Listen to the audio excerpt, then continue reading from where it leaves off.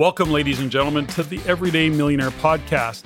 My name is Patrick Francie, and I'm the CEO and managing partner of the Real Estate Investment Network.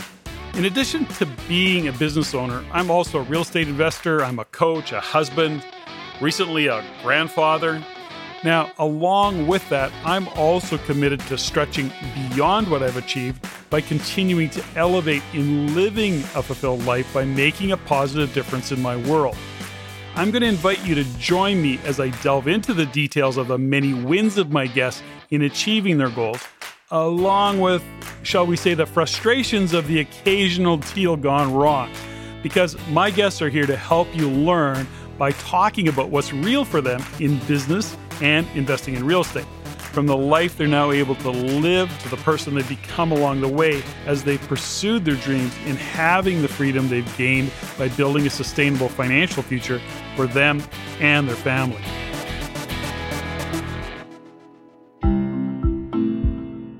Welcome, ladies and gentlemen, to this episode of the Everyday Millionaire Podcast. Before I introduce my next guest, I want to just start the show by thanking you, the listener, for your feedback to our podcast, and to remind and actually encourage you to send any of your comments, your suggestions for the show, or any questions that you might have. Send them directly to me at ceo@reincanada.com, ceo@reincanada.com. I'd look forward to receiving them, taking a look at what suggestions you might have, answering any of your questions. So please feel free to do that. And in addition to that, if you're inclined, I'd invite you to rate the show and actually provide some comments on iTunes, SoundCloud. Join us on the Everyday Millionaire Facebook page or whatever app or platform works best for you for providing some feedback for us. And anything that you would do is appreciated. So thanks in advance for that. Now, I'm just ready to get to work. Today, I'm joined by my real special guest, Dave Steele. I've been looking forward to my conversation with Dave, well, because for me, he's one of those individuals who really epitomizes the spirit of entrepreneurism.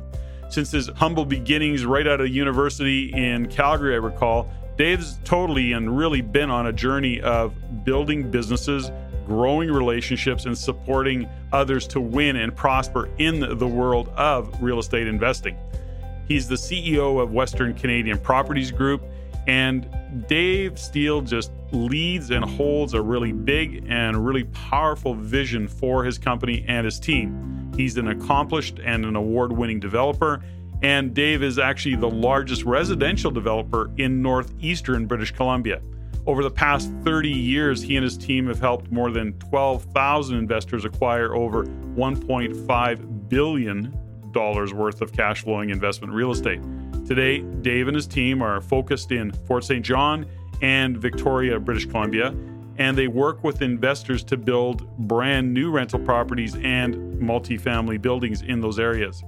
Now, in addition to all of that, Dave, along with his partner Janet LePage, have Western Wealth Capital, and they've acquired actually a significant portfolio of multifamily apartments and buildings in Phoenix, Arizona, and that represents over $350 million and over 4,000 doors of multifamily units in that particular region, where they just see it as one of the strongest growth rental markets in the United States. So Dave takes a ton of pride in all that he does, and particularly on his attention to detail, along with the detail and his team's ability to deliver really high quality projects on time and on budget. Dave kind of lives by the under-promise and over-deliver mentality. He's driven by his spirit for entrepreneurial innovation, and Dave truly has lived a life of creating and building businesses and opportunities and supporting others to succeed.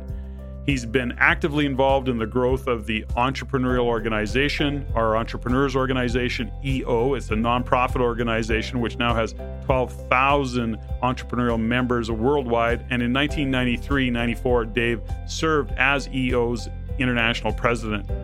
Dave comes with lots of stories, lots of lessons to be learned, little nuggets to be picked up based on his experience that he loves to share, and has happily done that many times with RAIN members on our stage. But today, we're going to get a little bit more in depth and learn a lot more about Dave.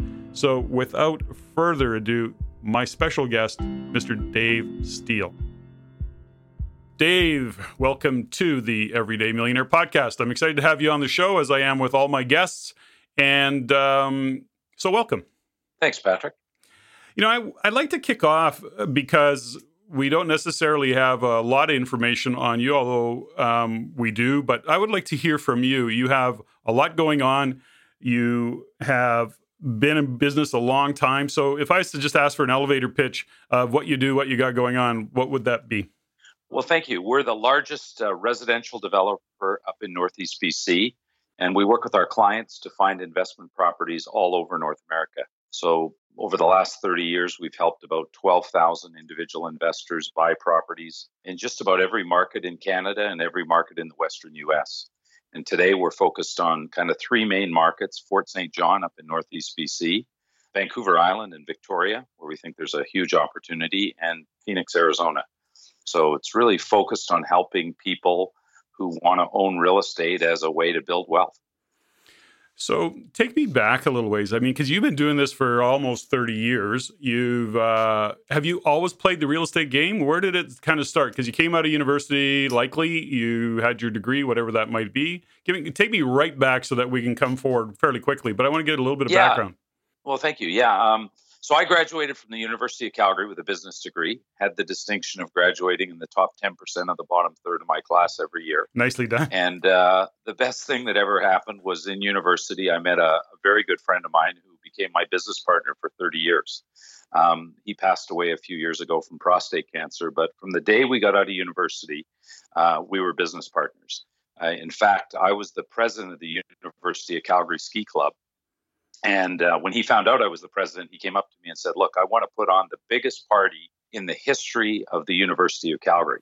So on the last day of school, we put on a party that started at 3 o'clock in the afternoon and went until 3 o'clock in the morning. It was called the Buck Off. We actually brought in the Gillies from Gillies Bar in Texas. We brought in a bucking machine. We had male and female mud wrestling. We had buses shuttling people out to this ranch 10 miles outside of Calgary.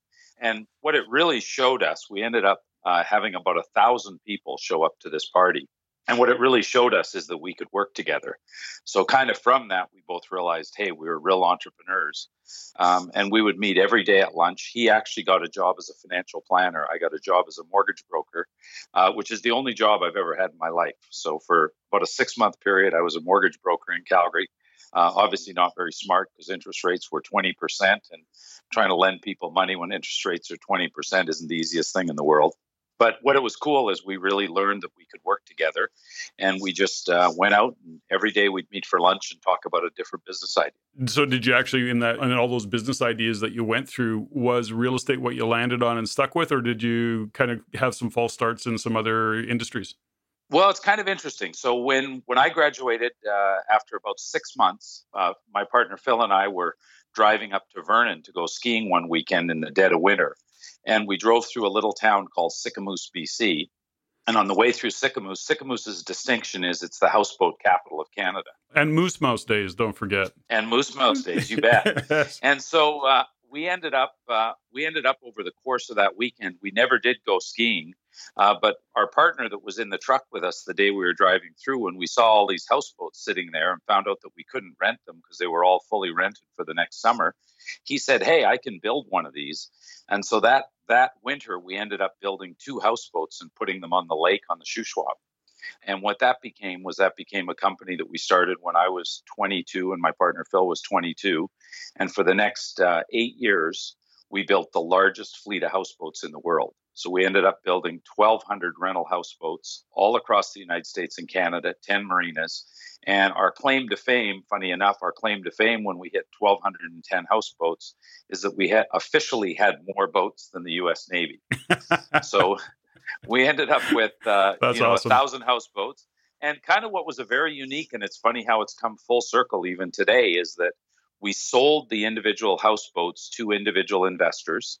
The individual investors bought the boats. There were really good tax benefits at the time the boats were built.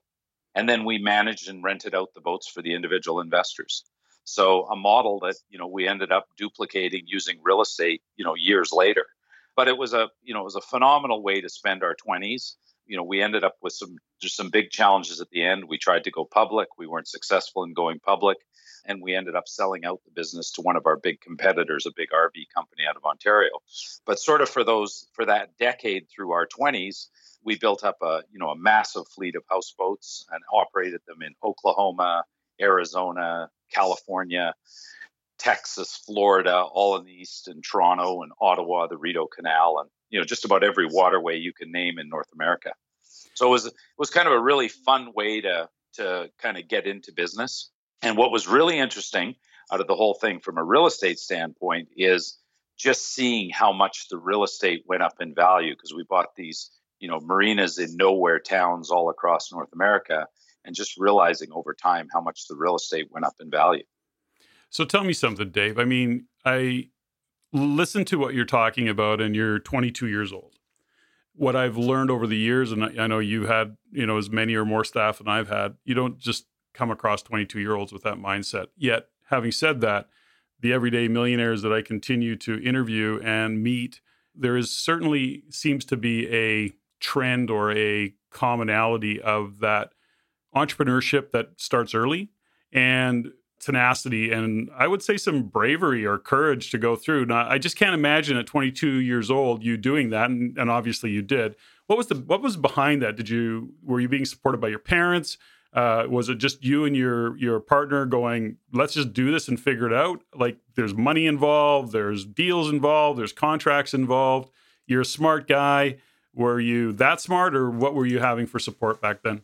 It was interesting. I guess, at the core is we were entrepreneurs. And, back then, in 1982, there was really, entrepreneurship is very defined today. It wasn't nearly as defined back then. And, we just knew that we wanted to do something. And, I speak a lot at universities. And one of the things I always say to the students is, one of the worst things about university is going to teach you to know what you don't know. And sometimes when you get into business, it's better to not know what you don't know, because if you knew, you probably wouldn't have done it. Right. And I think that's really, we determined over the years that if we had had any idea what we were getting ourselves into, we probably never would have started most of the businesses we've started. So, it's about, when you put all the tasks down at once, they're insurmountable. So, if you just pick away at them, you can really develop them. So from our perspective in university, I graduated from university. The first car I bought was $52. I bought at a police auction. The car didn't have a hood, so when I drove down the highway, people would pull up beside me and see that they didn't have a hood over the engine, because I couldn't afford a hood, because we were literally starving students going to university. And to get the business started, we actually borrowed $1,000 from Phil's mom. That was really the launch pad to get the business started. And then, we fell into some good fortune. We found a way to actually be able to raise the money by selling houseboats to individuals, which allowed us to open a manufacturing facility. Almost anyone you talk to who has a business where the business grows, it just got bigger and bigger. I mean, we ended up having 400 people in our manufacturing facility in Kelowna. During one period, we were the second largest employer in Kelowna, behind only Western Star Trucks. So I think more than anything, it was a mindset, and it was just, we would just keep chipping away at exactly how we were going to grow and build the business. So when you look back at that time, that period of time, were you just loving life, loving what you were doing? You were into a business, you were, I'm assuming, making money and having fun doing that, and then delivering on this experience of a houseboat, and then your exit strategy is to help people make money on their exit, and you made money on your exit as well. So was it just a fun time? Were you kind of making stuff up as you went, or did you have some guidance back then? No, I mean, it was an incredibly fun time. I look at it, my job is that I would have to be at a different marina every weekend. So, 500 or 1,000 people to go on vacation for a week would show up on a Friday or Saturday. And our job was to greet them and load them onto the boats and make sure they learned how to drive the boats and send them on their merry way. And then through that, to just constantly query and talk to the people to find out what things we could do better with the boats, right? So, when we got into an industry, and it's, again, a lot of parallels to real estate, when we got into this industry, boats didn't have stereos on them. You rented a houseboat for a week, You didn't have a stereo. You didn't have a fridge because if you wanted to rent a boat, you'd bring coolers to put your supplies in. The rooftops didn't have child-proof railings. We were one of the first companies to rent a boat where you could actually drive it from the top and the bottom. So, one guy wasn't left sitting downstairs driving the houseboat while everybody partied upstairs. And then we evolved and we added things like water slides off the back deck and hot tubs on the roof. So it was really cool because we were constantly being able to innovate in an industry that no one innovated in. And it was all about how do you make this incredible experience for people. So the fun part was that it was just, from May 1st until October, you were just constantly in this environment of meeting people in their element on vacation. So, it was, from that perspective, it was just an incredible business. So, certainly lessons learned along the way, your interaction with people, relationship, understanding how to communicate with people. You do that as what seems quite naturally now, but probably there was a lot of practice and a lot of experience that you gained during that period of time. Yeah, absolutely. It's, the launch pin from that business. So when we got out of that business, we ended up we ended up being in Calgary, and my partner Phil called me one day. And, it was kind of interesting because we'd been in a partnership for 10 years. And at the end of that 10 years, we weren't sure if we were going to stay in partnership. We thought, hey, maybe we'd go off and do a couple of things on our own. But we decided, what, the one thing, again, we came away with is that we always worked really well together. So he called me one day and said, you know what, Dave, I've got a building in downtown Calgary that I want to buy. And I said, well, what's the deal? And he said, well, it's an apartment building. And I said, Phil, what do we know about real estate? We've, other than the fact we've bought a few marinas. And he said, Dave, I just think it looks pretty simple. We buy this building, we fix it up. And so I said, well, what do you think we should name the company? And he said, well, let's name it Trump Developments. So we ended up naming the company Trump Developments. And we bought our first building, which was like a 16-suite building in Lower Mount Royal, a really great area in Calgary. And we bought the building, and it was a pretty simple idea. We bought the building, we put an awning on it, we named it Trump Gardens, we painted the windows, we ripped out the carpet and put in, revealed that they had hardwood floor. And we bought, I think, at $25,000, $26,000 a suite. It was incredibly low at the time. And after the building was renovated and turned over, like a week later, someone came and made us an offer at like $40,000 a suite. So, we were like, wow, this is great. We flipped it out. We just put a check in our pocket for like $100,000. We thought we were the smartest guys in the world, having no idea that, today, 30 years later, those units would be worth $350,000 a suite. Sure. But it was really cool because we learned, wow, this is good. And then we bought our next one and our next one. So we bought Trump Gardens. We bought another one that was a little taller, had a couple stories extra. We called that one Trump Tower. We bought another one called Trump Place. We bought another one called Trump Manor. So it's kind of neat. I can drive around Calgary today into all these little areas and find these little 10, 12, 16-suite buildings. But another great learning curve is we bought most of them in and around Mount Royal, which was a good area. And 14th Street, to the left of 14th Street in Calgary is Mount Royal. To the right of 14th Street is an area called Bankview. Well, Bankview and Mount Royal are not the same neighborhood. We didn't think just because they had a street there that it would be that big a difference. Well, we did the building. We worked our magic on it. We could not sell the building on Bankview for love nor money. So that one we called Trump Dump. We couldn't sell it. The true story of being on the wrong side of the track, so to speak. Right. It really was. So, so that really, and that was sort of the evolution, I guess, if you will, into the real estate business and kind of a whole new business. So is that when when did you get into Western properties? Like, how did that evolution start to take place? Was it shortly after that? Did you just I get a couple of evolutions. So the first step was we did several of these apartment buildings. We had quite a good business model going.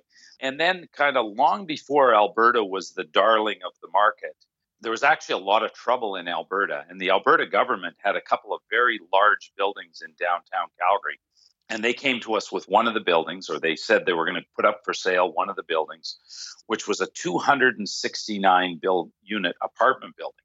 And we were like, wow, we'd love to bid on that. How much do they want? They said, well, we want about $50,000 a unit.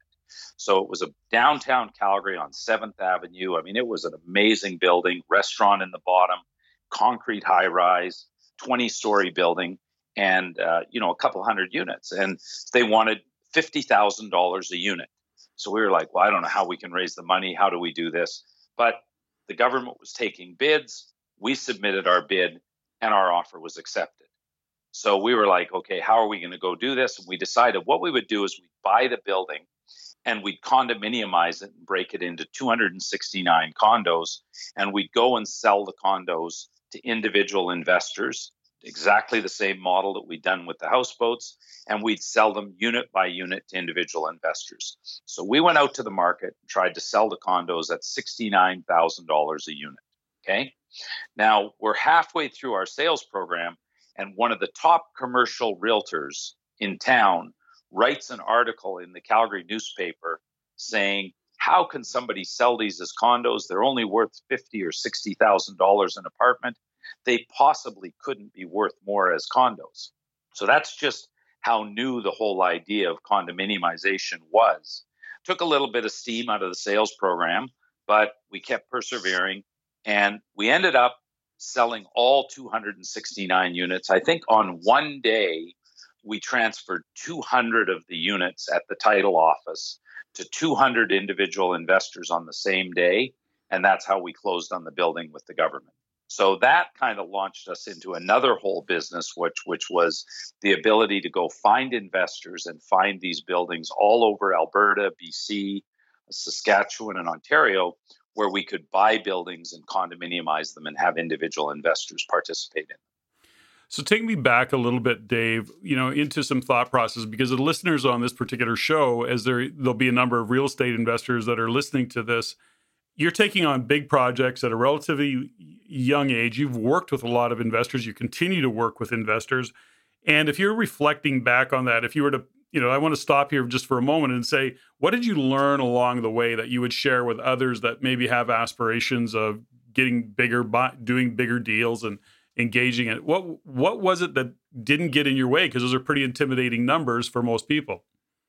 Gosh, I mean, it's a really good question. I think at the end of the day, we were just always surrounded by people that were really good at sales. And, what they really wanted was they wanted a good product to go out and offer to their clients. And, that really is that saying, if you find a good deal, the money will follow. And I mean, were we intimidated by the fact that it was a $13 million deal? I mean, absolutely, right? There's no question, right? And if you look today, the investors that paid $60,000 a unit, those units today are probably worth 5 times that, even with the slowdown in Calgary. But at the time, you look back and you think, my gosh, first of all, I look back and I go, why didn't I just go buy the whole building and hold on to it for $13 million? Because today that building's worth, $100 million. But the second part is that I think what we were blessed with is we had a lot of people around us that were really, really good at sales and really had good databases of clients that wanted to. And investing in real estate at that time, this was a really early concept. I mean, now, groups like RAIN have really formalized the process and made it a lot easier and a lot more understandable. But back then, most of it was just pure education about this is how it could work if you actually owned a piece of real estate. Something I don't want to pick, or I don't want to step over, and that, as I've gotten to know you over the years, I see a common theme that you have, and you mentioned it, which was the realtors were looking for good properties to turn their buyers onto. That's something that my experience with you is that you've always focused on, as much as you want to sell, which you do a great job of selling, and you want to make money because that's what we're in business for. Ultimately, you sell a deal and you do it in good conscience, and you can be pretty proud of the deals that you bring to the table in terms of the quality of a particular project. Were you consciously aware of it even back then that, ultimately this has got to really work well for the investors or the buyer, I guess, at the end of the day? Well, I mean, I think it's a massive paradigm shift, and not enough people have had the shift yet. If you really look at the way real estate has always been set up, it's always been set up that a developer builds a project or takes a project on and then goes to sell it. And it's a very adversarial relationship. The developer has nothing but the objective of selling it at the absolute highest price, which if you really want to build a client base and get a bunch of people that want to own multiple properties, it's a terrible business model. If I sell something to you and I get you once at the absolute highest price, how many more times might you buy from me if I actually give you a great deal, right? If I actually give you a great deal, Patrick, and you buy from me once, you might buy 10 or 15 or 20 properties from me over the next 20 years. So to me, our mandate actually became from the very first apartment buildings that we bought and did was just really understanding that if you can go out, because at the beginning, we also attracted a lot of people that were just really our friends and family. And actually, that hasn't changed a lot over the years either. And to be able to do that with good conscience, you really have to do it wanting your friends and your family to invest and make money, not just wanting to sell it to them at the absolute highest price where you make the most amount of money. So it really is, in my mind, it was changing a paradigm about who we were as a company versus just being a real estate developer, which most of the people in big cities in Vancouver and Calgary just build it and try to get the absolute top dollar, hold on to and sell it, wait till the last day they can sell it for the highest price. Whereas we were about how do we get enough money so that we can do more and more of these projects and everybody, more volume, don't make as much, but really make it up on the volume. So at the end of the day, you're looking at a business model that sells real estate, accommodates your investors, but it's relational, not transactional. That's a fundamental difference, right? Absolutely.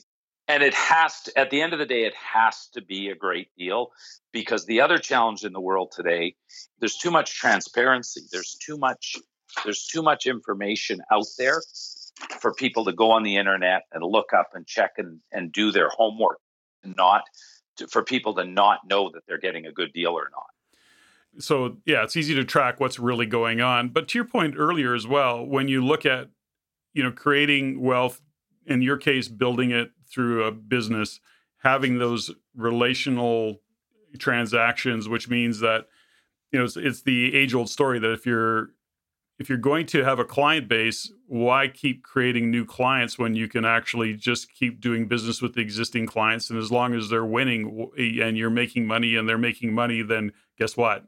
All day long, you get to run a successful business. Well, and it's really noticeable too, because, I've been doing this now for 30 years, and I would say there's probably been 25 or more companies that have come in to do exactly what we've done. And if you look at why most of them still aren't here, it's exactly that reason. It was, at some point they gouged the clients or they put them into something that just wasn't a good deal. So, I always say to people when I get the opportunity to speak at RAIN, the fact that I'm able to come and speak at an event like a RAIN event or an event like that, after 30 years and not get tomatoed, that's kind of a big win for me. And you do, it's interesting about, how I see you show up often, Dave, because ultimately, your business over the past 30 years, you're hit or surpassed $1 billion in whatever transactions, whatever that really means. But you still like to get out in the trenches. You still like to shake hands. You still like to talk to people. You still like to do deals. And do you ever see that changing for you? Because when I look at, as I speak with guests on this podcast, the question comes up, when is enough enough? And when do you quit working? And how much money do you need? And so when you look at the conversation you have or the reasons you get out of bed in the morning and do what you do, which is getting out and shaking hands and speaking at universities or speaking on our stage or others' stage, why do you continue to do it? Is it all about the money still for you, or what is it for you? I love the new things that come about, and where you find out is when you're out there speaking and talking to people. And if I'm on a panel, there's usually someone who's 25 years old or 30 years old that's just come into this business. I mean, real estate, property management, and investing in what we do is probably one of the least innovated industries left in the world today. And so to me, where am I going to find those innovative ideas? Because you're right, if the innovation in it stopped or this became overly innovated, if there's such a thing, I'd probably say the buzz and the joy of being in real estate would start to go, right? But to me, it's doing these events, it's talking to somebody else that's doing it. I think I spoke a little while ago at the property management. I talked about how we bought an apartment building in Phoenix. And the owner we bought from had a single sign as you drove into the building. Well, we took over the building, and on the day we took over it, on our building, we put up 17 gaudy yellow and black signs. And in the course of that week, the first week we owned the building, we had 25 cars stop into our leasing office. Well, the leasing manager had been there for 2 years and had never seen more than 5 people a week stop in. So all of a sudden, just simply by putting up gaudy yellow and black signs, we got 5 times the traffic. So that leasing manager was suddenly excited, could see the more business. So I told that story at a RAIN meeting.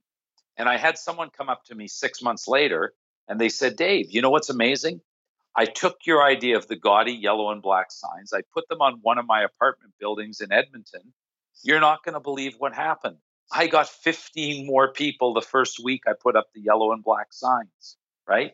So, why do I get excited about that? I have no idea, right? I can't really put a finger on it, but I look and I go, man, those are the things. And it's crazy that we're sitting here talking about those kind of things being the innovation in this industry. Isn't that something? Isn't that something? When you think about innovation, right? Right. And so I look at it and I go, okay, in every building we buy, that's one of the 25 things we do to every single building we buy. Right. And I don't mind sharing it with other people. I love sharing it with other people who are using it and making it work for them. But I also, as much as I give out, when I throw that out and I can have a conversation afterwards with 4 or 5 other people, I usually come away with a couple of really good tidbits from someone else that I can use in the same way. Now, just speaking of innovation, and sometimes is it innovation? Is it creativity? I don't know what it is, but you have a project that is going on in Fort St. John, or may almost be complete, or is complete. I'm not even sure what the update on your Fort St. John. But what was interesting about that was that, I don't know if the right word is innovation, but you saw an opportunity in Fort St. John and you said, well, how can we make this work? I think the innovation is what you built and how you rolled it out. So give us a little bit of a background on that particular project, because to me, that really showed up as innovation right across the board in terms of what you did, the land you bought, the risks you took with it, the view of the world you had when you bought it and you continued on with it. So give me a little bit of give me some of that story, because I think it's a fascinating story. Yes, it's kind of it's truly falling into something is what it really is. We went up there about 4.5 years ago, and it was just a few buddies, and we were just going to go up and build ourselves a 40 or a 50 unit apartment building. We'd heard of everything that was happening up in the north. Site C Dam was on the drawing board, a $9 billion hydro project. Natural gas was just kind of in its infancy. There really wasn't that much happening, but we thought, wow, this is a good thing. Let's just go up there and build 40 or 50 unit building. So we went up there and we spent 2 or 3 days and we drove around, and we literally could not find a site in town to be able to build a building. And on the last day, a realtor that we knew said, look, there is one site, but it's 20 acres. And in order to build on 20 acres, you basically need to build 300 units. And we were like, oh my God, I don't want to go build, 300 units in Fort St. John. It's a small town. It's only 22,000 people. It's probably a 10-year project to build that many units. And so when we finally settled on it, we figured out that we could take this 20 unit project and we could subdivide it into 5 or 6 smaller sites. We had a couple people that wanted to buy 1 or 2 of the sites. And so when we started breaking the risk down out of it, we thought, wow, this is a pretty good project. And we thought, okay, it's not going to take us 10 years. It's probably going to take us 6 or 7 years. And so we set out and broke it into tiny little projects of 20, 30, 40 units at a time. And so that 7-year project, we've now sold out 100% to individual investors. About 250 units have ended up being acquired by individual investors, townhomes, condos, executive townhomes, and that they're all completely rented up and full. And the lesson that we really learned there, as much as anything, was the biggest thing Fort St. John needed is it needed new product. About 70% of all the rentals in Fort St. John were built before 1985. So lots of people are moving up there, taking these pretty high-paying jobs, and they're just not prepared to live in a 1983 townhome or a 1985 apartment building. So we kind of hit it, right on the head. The 7-year project that we thought would take ended up taking us just over 4 years. We've since acquired another site, and we're halfway through the final construction of about 50 units of a 100-unit site. And the real story of Fort St. John, like Fort St. John has not yet had its day in the sun. I think you're going to see 2017, 2018, 2019. By all accounts, that market is really heating up right now, but it really hasn't had its day yet. But it just exactly, we went in thinking, here's a great opportunity to just buy something small. And the only thing that presented itself was something big. And beyond that, though, you also, aside from seeing the opportunity, which is, as much as you might say, well, it just kind of fell into our lap, and you have to be able to see the possibilities in order for opportunity to even show up. But beyond the building, which is awesome, you also looked into what the market needed. And I know one of the things that I found was, once again, innovative, was that you considered that most of the guys up there, or the people are going to be driving trucks, and they're going to be having toys. And the reason that was important is because I have a lot of real estate in Grand Prairie, for example, another oil town, where everybody drives trucks and they all have toys. They have their snowmobiles, they have their jet skis or whatever other thing that they've got, and they need space. They need a place to park those trucks. And the standard garages that they built weren't that. Now, if I recall, at least on some of your units, you made sure there was space for trucks, for example. Yeah, no, I mean, exactly. For example, the apartment buildings that we built, when the city gave us the guidelines to build the parking stalls, a parking stall in Fort St. John by the city design fits a little Miata. And as you know, nobody up north drives a Miata. They all drive big F-150s and F-350s. So we literally redesigned our entire parking design, got completely away from the city guidelines, and we made every parking stall so that every unit, so if it was a 2-bedroom unit, they had 2 powered parking stalls. And if it was a 2-bedroom unit, they had 2 stalls big enough to park trucks. So just simply by doing that, when we started to rent up our units, the people would come in and they'd come to the show suite, and we wouldn't even tell them what the units look like. We'd say we have powered stalls big enough for 2 trucks. And the people would say, I've been looking around for 2 weeks. I'll take one. I can't find anywhere else in town that meets this. When we built the executive townhomes, we actually built the tandem garages big enough to park 2 F-150 trucks, which was completely unheard of, probably the only people in town to do it. So all of a sudden, things that we put in, like washer dryers, gas fireplaces, huge parking stalls for the trucks, just completely set us aside from everybody else in town that was offering rental properties. So I want to go back because, at the end of the day on this particular podcast, it really is about learning. And all I have to say is my observations as I'm listening to you talk is that you're not really talking about how much money you could make. You're actually, even the innovation that you're talking about is really delivering a great product to the end user or to your investor clients.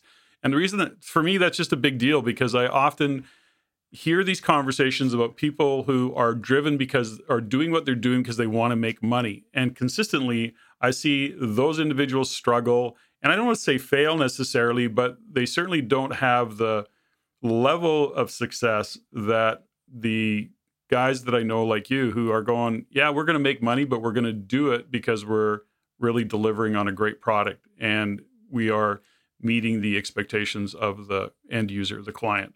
And so anyways, I just want to shine a light on that. And I think there's just lots of lessons and learning in this conversation about what it is that you're doing, Dave, and how you deliver on that. So I just want to say that. I don't know if you have a comment on that. That's very nice. First of all, thank you. I mean, again, I look at it, Patrick, and if I look at all the people that I work with and I look at the amount of time that we sit around talking about just how do you make that experience better for the resident in your unit, right? Right. So you're an investor and you've got some money to invest, right? If you ever came into our boardroom and listened to the conversations and the excitement of what we want to do to make the residents happy and attract more residents and improve the website and do all those things, at the end, your decision to invest money, when you find people that are that into making that experience great for the residents, the idea that you're going to give them money is just natural. If all they're talking about is here's the design and here's how much money we're going to make and everything else, because at the end of the day, in real estate, if you have the facility, if you're like the hotel that everybody wants to stay at, if you create that with your properties, finding the money and the places to do it becomes secondary. It's just, to me, it's just all about how do you drive that experience where the people that are living in your properties get something they're not getting somewhere else. Okay, so I'm going to go off in a little bit of a different direction. We've talked a lot about what you do in terms of your business model, and that's awesome. And it's not that I don't want to talk about it anymore. We can come back to it. I want to know from you. You've had this degree of success. You've been doing this for a long time.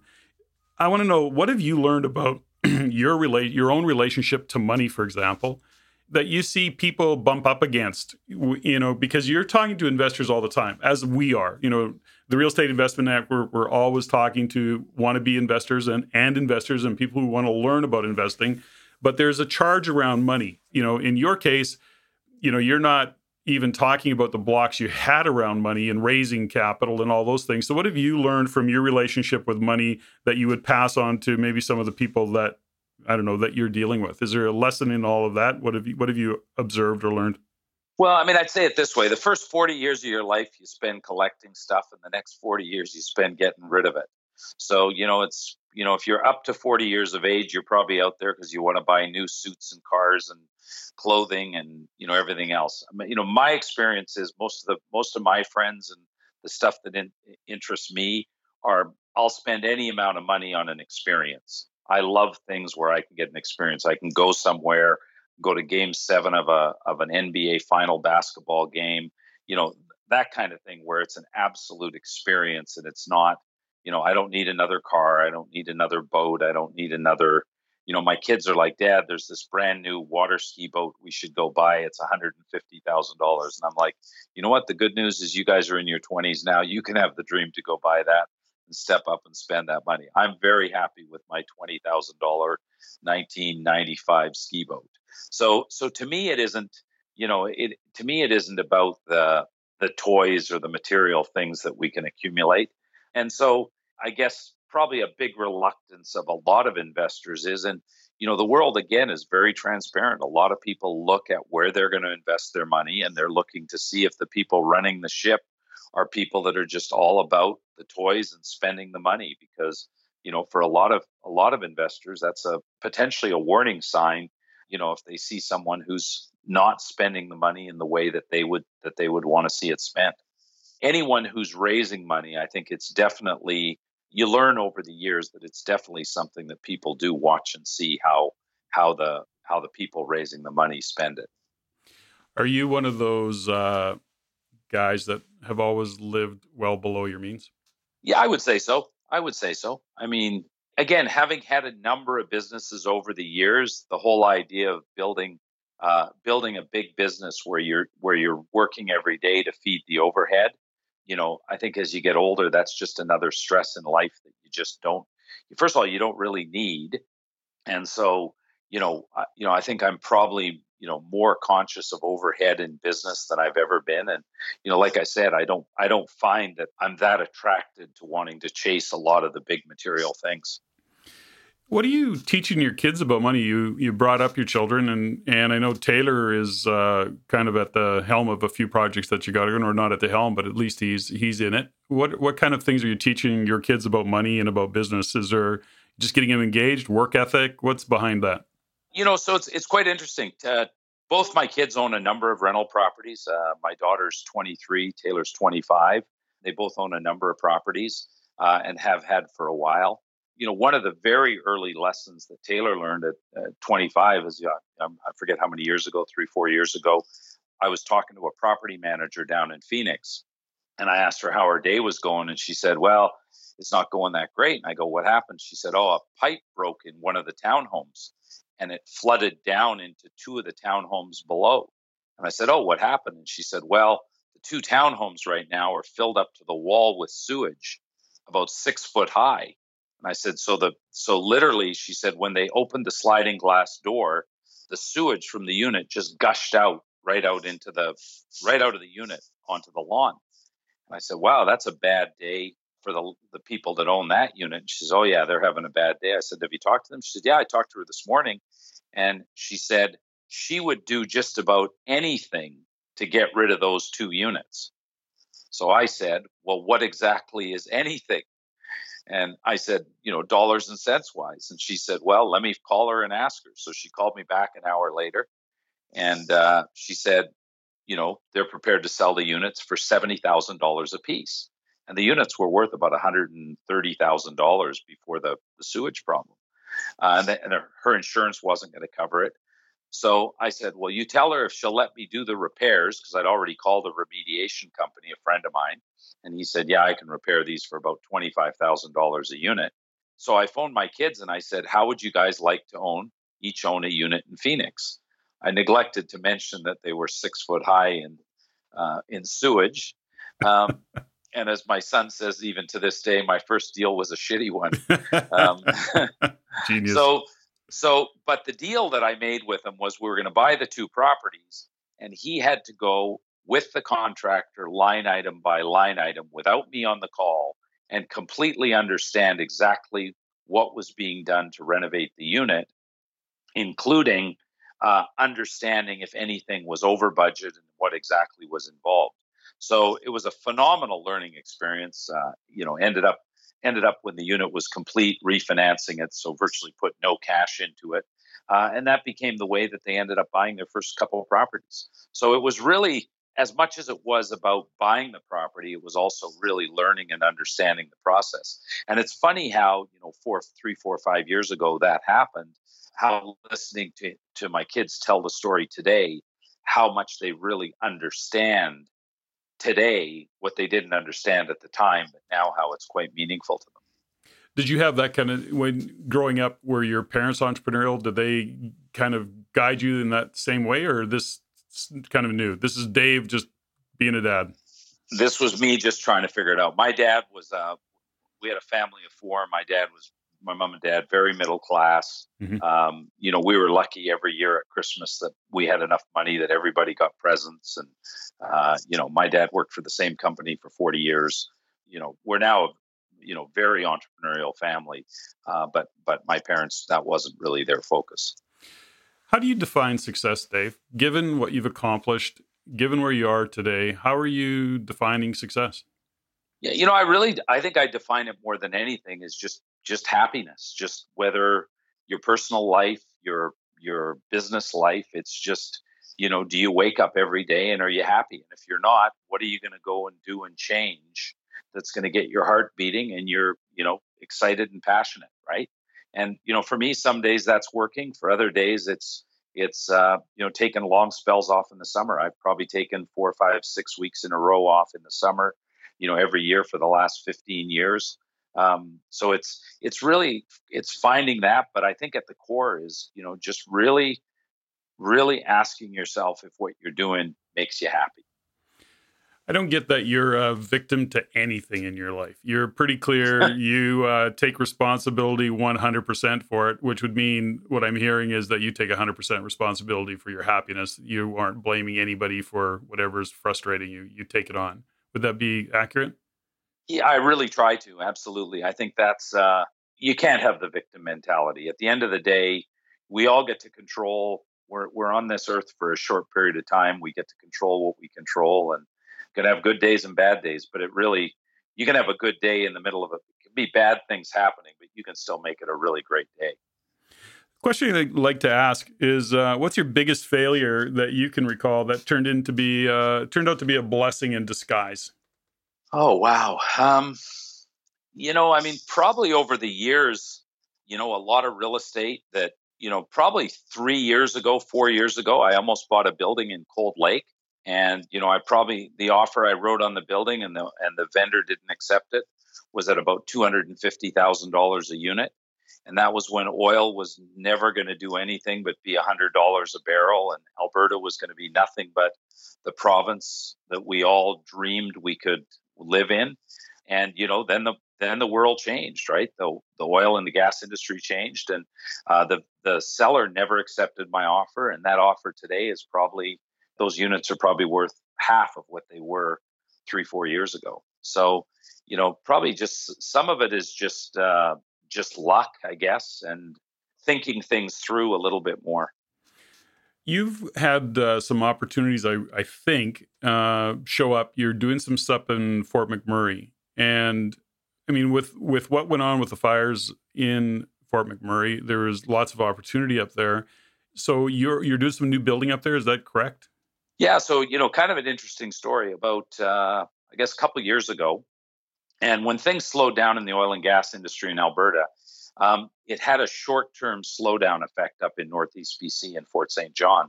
And so we could see that we weren't going to build as many properties in 2015 and 2016 as we had in the previous years. And the guy that runs all our construction, a guy named Jim Ferry, was in Fort St. John. And we were talking one day, and he came to a pretty quick realization that, hey, things in Fort St. John, we were going to have a slower year, and there was definitely going to be a slowdown. And all of a sudden, he hangs up the call, calls me the next morning, and I said, by the way, what are you doing today? He says, oh, I'm in my car. I said, where are you going? He said, I'm going to Fort McMurray. I said, what are you doing in Fort McMurray? He said, well, taking 3 days off work, and I'm going to go figure out if we can build some houses here in Fort McMurray. And so, no, let's have a meeting, and you just decide. It was more just complete entrepreneurial, let's go do this. A week later, he showed me the ads he'd been running in the papers in Fort McMurray. He'd gone and met every real estate office in Fort McMurray and said, look, here's the kind of builder. Do you think builders like us are needed in Fort McMurray? And the realtors and the locals all said absolutely. And the result of that is 2 weeks later, we landed our first 5 or 6 houses. And in 2016, we finished the year being one of the largest new home builders for the insurance companies in Fort McMurray.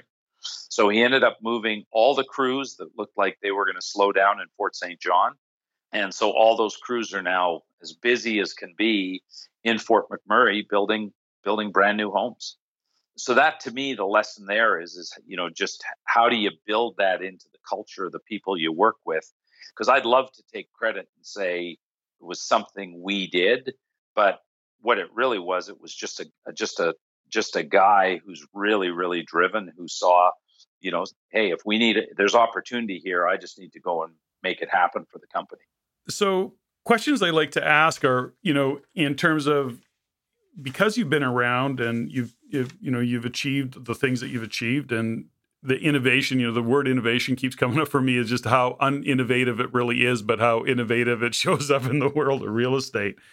Sometimes I think we overcomplicate things. And that's just, me thinking about how the heck is putting up a, big sign innovative, yet it's just how it shows up, right? What kind of insights in the world of business do you think are really obvious to you that you don't see it as, they don't seem to be obvious to others, but they're really obvious to you? Anything that you can put your finger on that just go, this is so obvious, I don't know why others don't see it? Does that show up for you? Yeah, I mean, really, again, another cool story in Arizona that makes me think about what you just said. So we have a 24-point checklist that we do on a building. So we buy a building, typically 100 or 150 units in Phoenix. We do a 24-point checklist, and we do that checklist 2 weeks before we close, the day we close, and 2 weeks after. So about a year ago, we designed this checklist, and we went to the building. And when we finished the checklist, the score on the building was 3 out of 24, right? So the asset manager called me and said, Dave, this is like horrible. He goes, there were lawn chairs that were supposed to be ordered for the pool. They haven't arrived. The signs haven't showed up.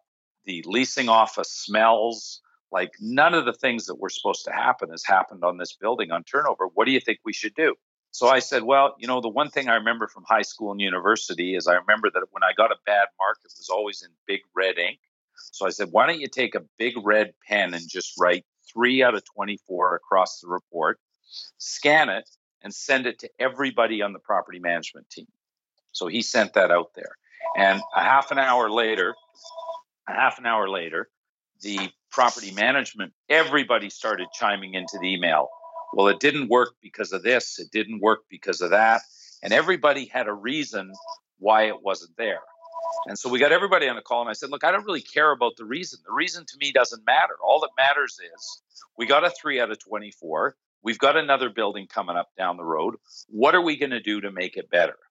And so everybody got committed and said, we're going to make it better. And by the next time, we're going to score in the 20s. Well, sure enough, a month later, the next building came online and we scored 22 out of 24. Okay. And I don't think since that building's come on, we've ever scored below 22 out of 24.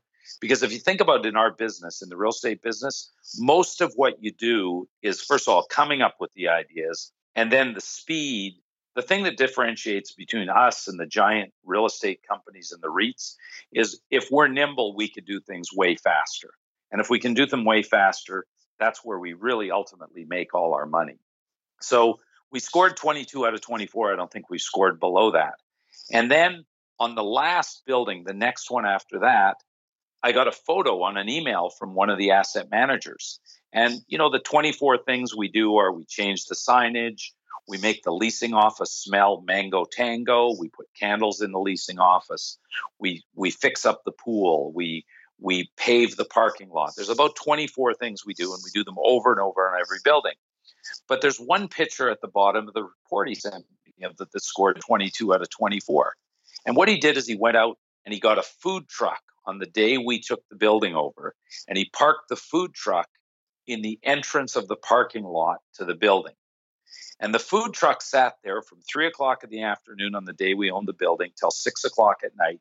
And every resident that came home that day got a free burger and a drink. Okay? Yes. So what do you think those people now think of the new building that they moved into? Well, right? What are they going to think? Right? Well, they're left to think awesome. They left to think awesome. And I sat there and I literally got home and I sat at my computer and I wrote Tim an email and I said, you know what, Tim? I thought the yellow and black signs were awesome. I thought the pool furniture was amazing. But honest to God, the food truck just takes everything we do to one more level. It's just one incredible way that in one day you get to go and connect with 200 of the residents in the building so that right off the bat, they know there's a new sheriff in town and there's a different company and a different group of people that think differently about them, right? So again, if I said to you, we put a food truck on and we serve burgers and fries, you probably wouldn't say, Dave, you're the most innovative man I've ever met in the world. But in the context of our business and in real estate, it's a very, very powerful change to just an old way that this business has been operated. So in the world of leadership and who you show up as a leader, is that something you're very consciously doing? Because we talk about innovation, we talk about how we need to surround, I don't want to say we talk about it, but as leaders, we know we have to surround ourselves with people that are smarter or better at certain things than we are. Is that a very conscious thing for you? Is that something that you've learned and focused on over the years, is to, aside from putting great people in the place, but to be a great leader? Is that something you work on? Yeah, I mean, absolutely. I think at the end of the day, it still shocks me how many people hire people and then they're prepared to do the job of the person they've hired. So I think, if you look back and I said, what have I changed the most in 30 years in business?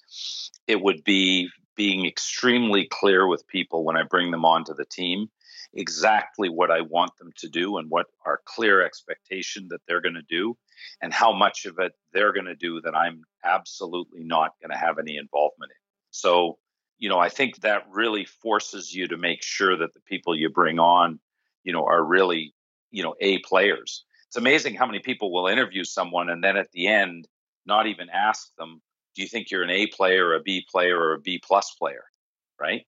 To me, I ask every time I interview someone, it's the number one question I ask. Because if you said to someone, are you an A, a B, or a C, no one's going to admit to being a C player. But if you ask them if they're an A, a B plus, or a B, if they don't jump out and say they're an A player, then at least, and no one will admit that they're a B player, but if they jump out and say I'm a B plus player, at least gives you a thought to say, am I really hiring an A player for the team, right? Because at the end of the day, as a leader, that's our number one job, is how do we attract and find those people? That's a great question. I guess there's the conversation about delegation versus abdication. You delegate, you don't abdicate. What I've heard in other conversations, and just in this conversation you were talking about where you're actually scoring things, and how we hire staff, you are also measuring your results. And, you talk about a 22 out of 4 and versus a 3 out of 24. Those are measurables that you can actually look at the performance of the team or look at the performance of the business and you go, hey, this doesn't cut it. How do we make it a 24 out of 24 or a 20 out of 24? It's just an obvious thing that you do. And when you consider the success you've had, I think that would probably be good guidance for anybody is, are you measuring the results and how are you measuring your team's performance in achieving those results? Again, it really speaks to the industry we're in. Because if you talk to 99% out of all the property managers, they've never been scored. Property managers most live in a world where their job is to keep all of their clients 7 out of 10 happy. They deal with the 3 clients who never call them and never visit them. They're the best clients they could have as a property manager. And the worst clients they could have are the 3 that call them and they're mean and rude and don't treat them well, right? So again, in the world of property management and real estate investing, all you have to be is the person that's paying attention to your property manager, being nice to them, doing nice things for their staff, and you immediately move into the client profile that every property manager wants to deal with. They either want to deal with the client that's easy to get along with. They don't mind dealing with clients that are demanding if they know what they're talking about. But in their perfect world, they'd rather deal with the client who never calls, never checks in, and, as you says, completely abdicates what they do. When you talk about measuring results, and I think about scalability and the opportunity to scale a business, and we both have seen in the past where people get in their own way of scaling. So they'll buy a number of doors and all of a sudden they're more than they can handle. And as I was listening to Janet speak, as she was on our stage a little while ago, one of your other partners, Janet LePage, she was talking about 4,000 units that I think you have invested in or you guys own in Phoenix. It's somewhere around that number, as I recall. Is that correct? Correct. So in order to manage those, because we talked about property management and we talk about scale and how we make that work, you actually developed the system for rating those. So you're literally sitting in Vancouver and you've got your finger on the pulse of what's going on in Phoenix, but that's because you've got some system, some process, you actually have rating and measurable. Can you expand a little bit on that? Because is it something you developed? Was it a system that you developed around that, Dave? Yeah, it's a system that our team developed. And really what we looked at is just, what are the most important things, right? So, I said the yellow and black signs, right? Why does that matter? Because at the end of the day, the number one thing that matters is how many people are coming into your leasing office every week, or how many calls are coming in, or how many email inquiries, or how many website inquiries you're getting, right? So at the end of the day, it's very easy to scorecard and say, we have 30 properties. Of the 30 properties, how many leads came in the door per each property? If I have 30 properties and one has 5 leads and one has 50, somebody that's getting 50 is doing something better than someone that's getting 5. So typically all we do is we scorecard how many leads came in the door, how many showings we had. Of the showings that came, how many did we convert from showings into leases? Because you can look at the percentages, you can look at the overall number, and you can very, very quickly tell which of the leasing teams is scoring the highest on each of those criteria, right? You can score the cleanliness of the site, you can score the cleanliness of the leasing office. There's dozens of things that we score. And then where it really gets powerful, Patrick, is we take the scorecard on showings, on conversions, on leases, and we rank them by property and we share them amongst all the on-site managers every single week. So at the end of the day, nobody wants to show on the list in any category as number 30. People don't go to work every day wanting to do a bad job. They go to work every day wanting to get recognized for doing something well. So you can tell at almost every site, if someone scores a 30, they're not going to be in that spot again the next week. And so, it's really just about how do you find the key things that you want each of the on-site and the leasing team to focus on, and then how do you scorecard it and show them the results across all the properties? So that comes back to the relationship that you have with the people that you're working with, whether they're directly on staff or not, and then also having something to measure that success against. So in other words, it's not really ambiguous. This is the rating, this is what you scored, and you need to improve on this score. What do you need help to do to improve on that score? Where were we responsible for you not hitting that score, and where are you responsible for not hitting it? So the other one that's really huge is then we have our asset manager. His mandate, we have 2 asset managers, 30 properties. Their mandate is they have to visit every property every week. So they're on site between the 2 of them at every property every week. And they carry around a stack of $50 gift certificates to the local restaurant. And when they find someone on site doing something right, they give them one of the $50 gift certificates. If someone just leased up 5 units, or somebody got 5 renovations done in a week, they make sure they single out and find the 1 or 2 people, and they give them both a gift card. And where this really took another step was that after we did that for quite a while. And then what we did is we started taking a picture of the people just with our asset manager, handing them the gift cards. And we took a picture of them. We called them attaboys. And then we circulated the picture of those individuals, and we circulated it with the property manager and to everybody in the property management company. So all of a sudden, 2 people that are working on site at a property now get acknowledgement from everybody in the head office of their property management company. Okay. Now think about this, Patrick. You're working on site on another property that's not one of our properties, and you see somebody at a Western Wealth property getting acknowledged by the property management company. When you have your turn, guess which property you want to go work at next? Every time. You want to come work on the Western Wealth properties because the energy and the spirit and the acknowledgement and the appreciation is there. And quite frankly, that drives a lot of people every day going to work.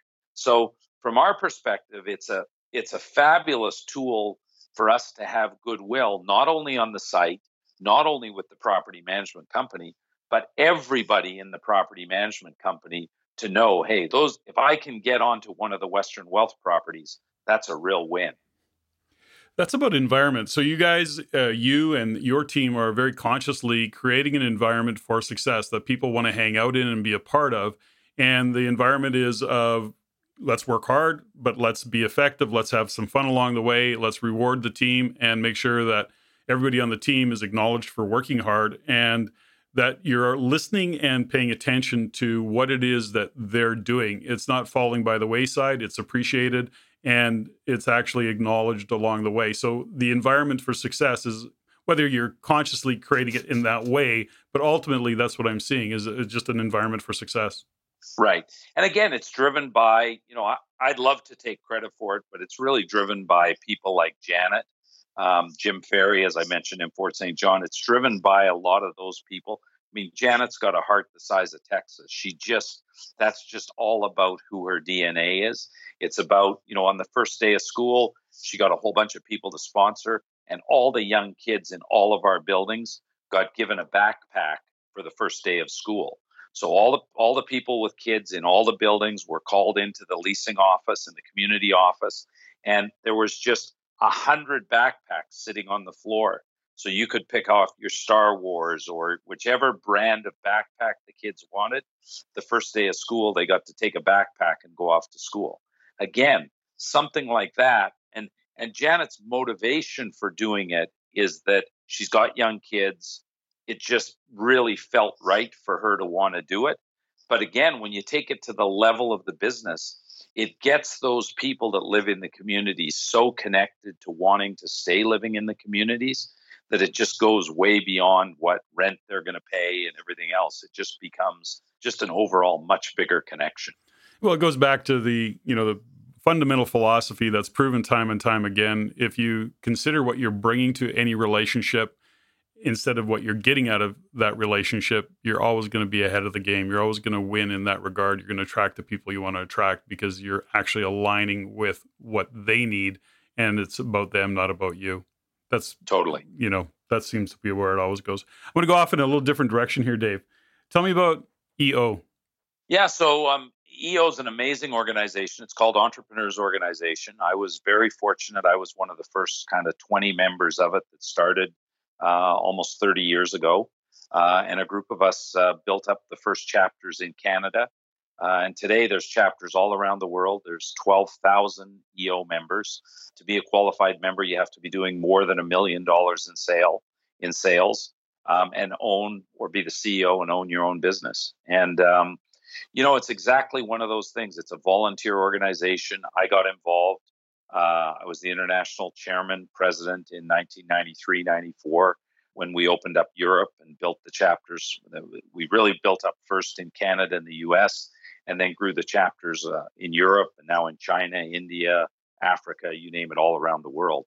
It's one of those things where, it took a little bit of time at the beginning, and then it just took over our lives. Those of us that got involved, I mean, we were spending 30, 40 hours a week on a volunteer thing, building up these chapters. But, the beauty of it is it's ended up being some of the best friends in my life, or people that I know through the organization.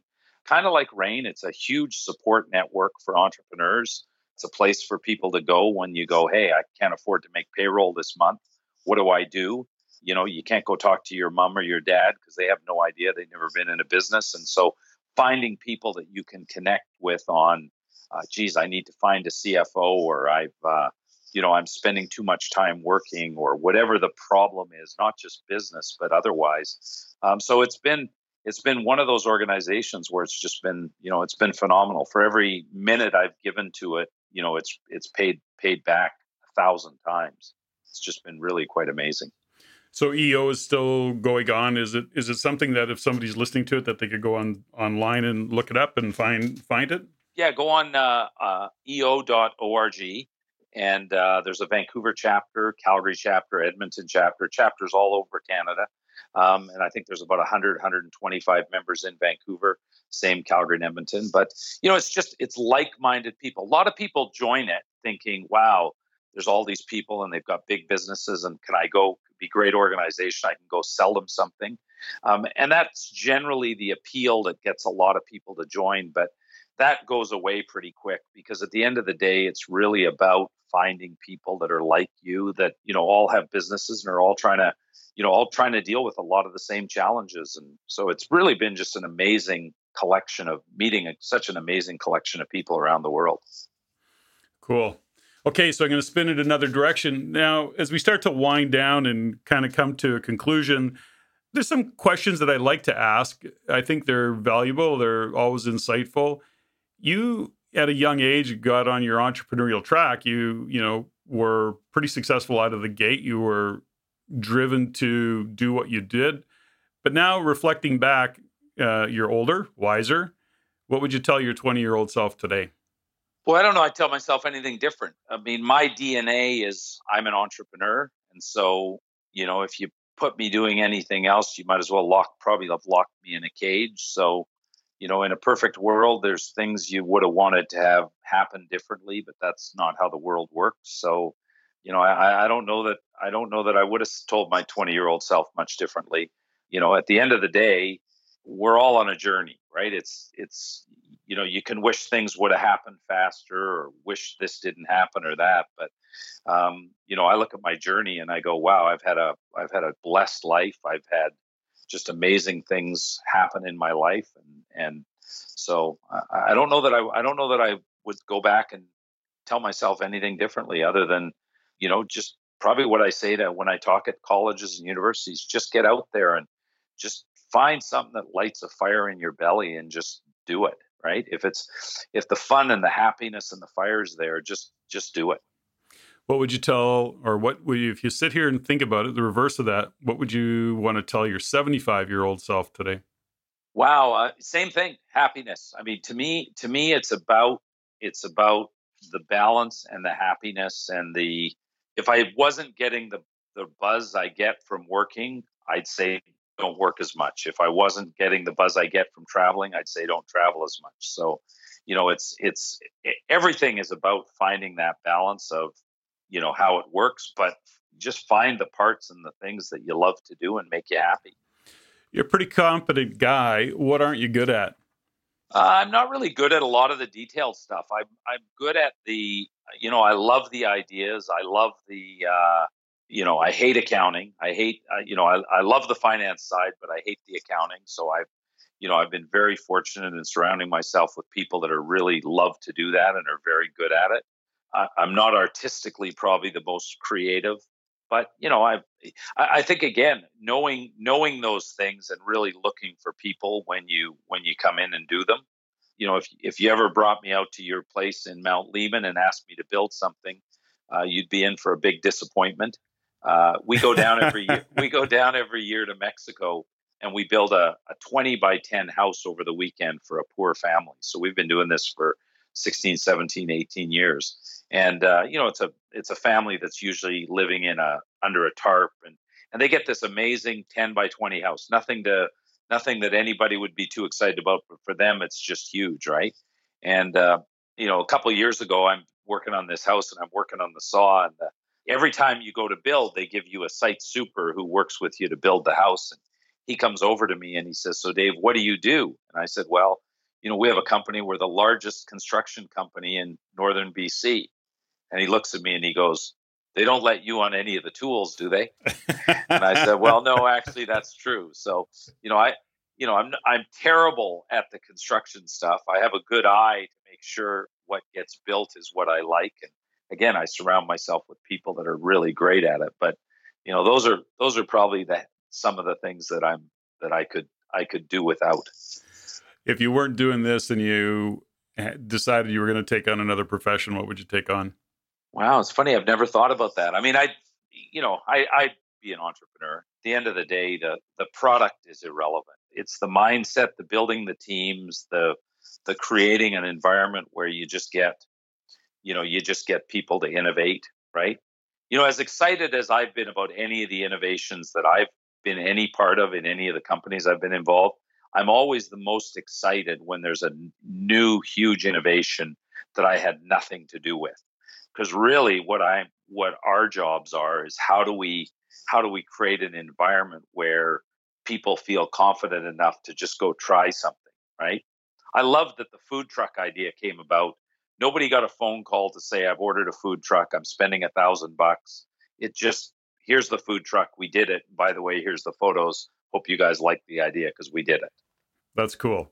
That's always great. I think I would concur. Nothing makes me, prouder or happier is when somebody on my team does something and they hit it out of the park and I had nothing to do with it and they just get to come up and brag about it. I just love that. So it's always Right. encouraging.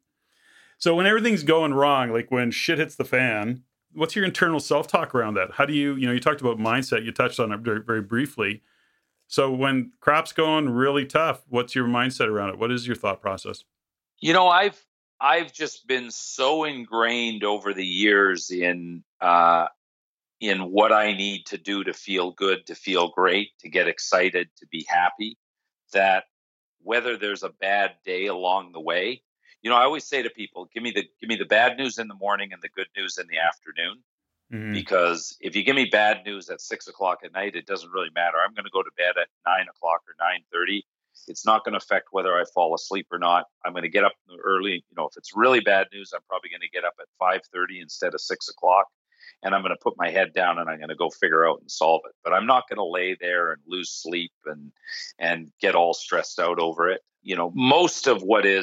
Most of what we fear of never really happens. So I guess I've learned a long time ago that, however bad it sounds, probably by the time we digest it and break it down into the right size problem's not nearly as bad as what we've got it built up in our head that we're losing sleep over. So is that something, Dave? It's an interesting topic, because people are, anxiety runs rampant, depression. There's always a lot. Well, I shouldn't say always. There's often when you're talking to people, they're not sleeping at night. It's sleep is one of those things that people are sleep deprived. So, what is it for you? Was it always that way that you were able to take news and handle that, or is that something that you had to work on over the years that you're very conscious of? I don't want. I know you. We talk about the nature of who we are, the character, the DNA, but is there a component of personal or professional development that you've done over the years that got you to that place where you know to park that kind of stress and those kinds of that kind of news when it arrives at 6 o'clock at night rather than 6 in the morning? Well, I mean, I can't speak for other people. I just know myself. I need my sleep. And when I'm stressed, I need it more than ever. So when I'm dealing with a bunch of other people that are stressed, half the time I just want to say to them, look, go have a nap, go lie down for half an hour and call me in an hour and let's really talk about it. Because, again, if you go back, the world fell apart in Alberta 3 years ago. If you look at all the things that we all wrote down that were going to affect us because the world fell apart in Alberta, how many of them hit as hard as what we wrote down and what we lost sleep over? There've been hasn't been as great over certain things, but at the end of the day, it hasn't been as bad as what we probably originally went through our brain that was going to happen. And so, I look at it and I take every situation and I go, how much time in our life would we want back worrying about things that we really spent a lot of time worrying about that we shouldn't have, right? I was worried about my kids. Are they going to get through high school? Are they going to get into university? Well, they magically did. Wow, they're going to graduate university. I wonder if they're going to get jobs. Well, they magically did. So, to me, I think it's about giving the problems the context of really how big a problem is this, and what exactly how much energy does it really deserve? So you've just gotten great, or you've just noticed that about yourself. It's one of the things you're good at is giving yourself perspective into what's really going on and how much time you spend on it. So it's just a way for you to check in and do that. Once again, it's in the learning curve of people listening to this as we have conversations with individuals like yourself who have had success and done those things. I want to create those patterns for people to look at and say, where am I taking something that is small and making it a bigger deal? How do I learn to shift my perspective? So that's why I wanted to spend a little bit of time on that, because, as you and I both know, as we're dealing with people, there can be a lot of stress around things that just settle down. It's not nearly as bad as you think it's going to be, yet in our minds, we're making it that way. Right. Okay, so let's have a little bit of fun. Kind of a couple of rapid fire questions as we round down. On a scale of 1 to 10, how weird are you, Dave? Solid 9. I'm all over that. I so agree with you. Room, desk, or car, what do you clean first? Desk. Can't leave at the end of the day with anything on my desk. It's got to be uncluttered. Okay, got it. Favorite tune? Do you have one? Red Hot Chili Peppers. Went to the concert, saw Don Campbell there. Okay, he was there. Okay, got it. Favorite movie? Just saw Lion. Really enjoyed that.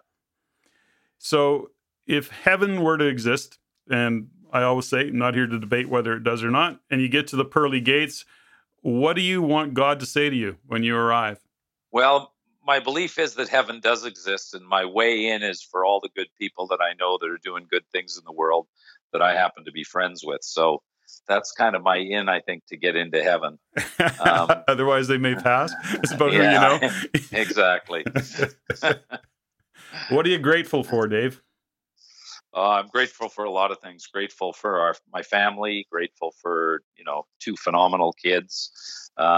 Grateful to be in a situation that I've got my health. I went through a period where my partner died from an extended battle with prostate cancer. So, to see that, to see how that feels is, just grateful every day that, we're here having fun doing what we want to do.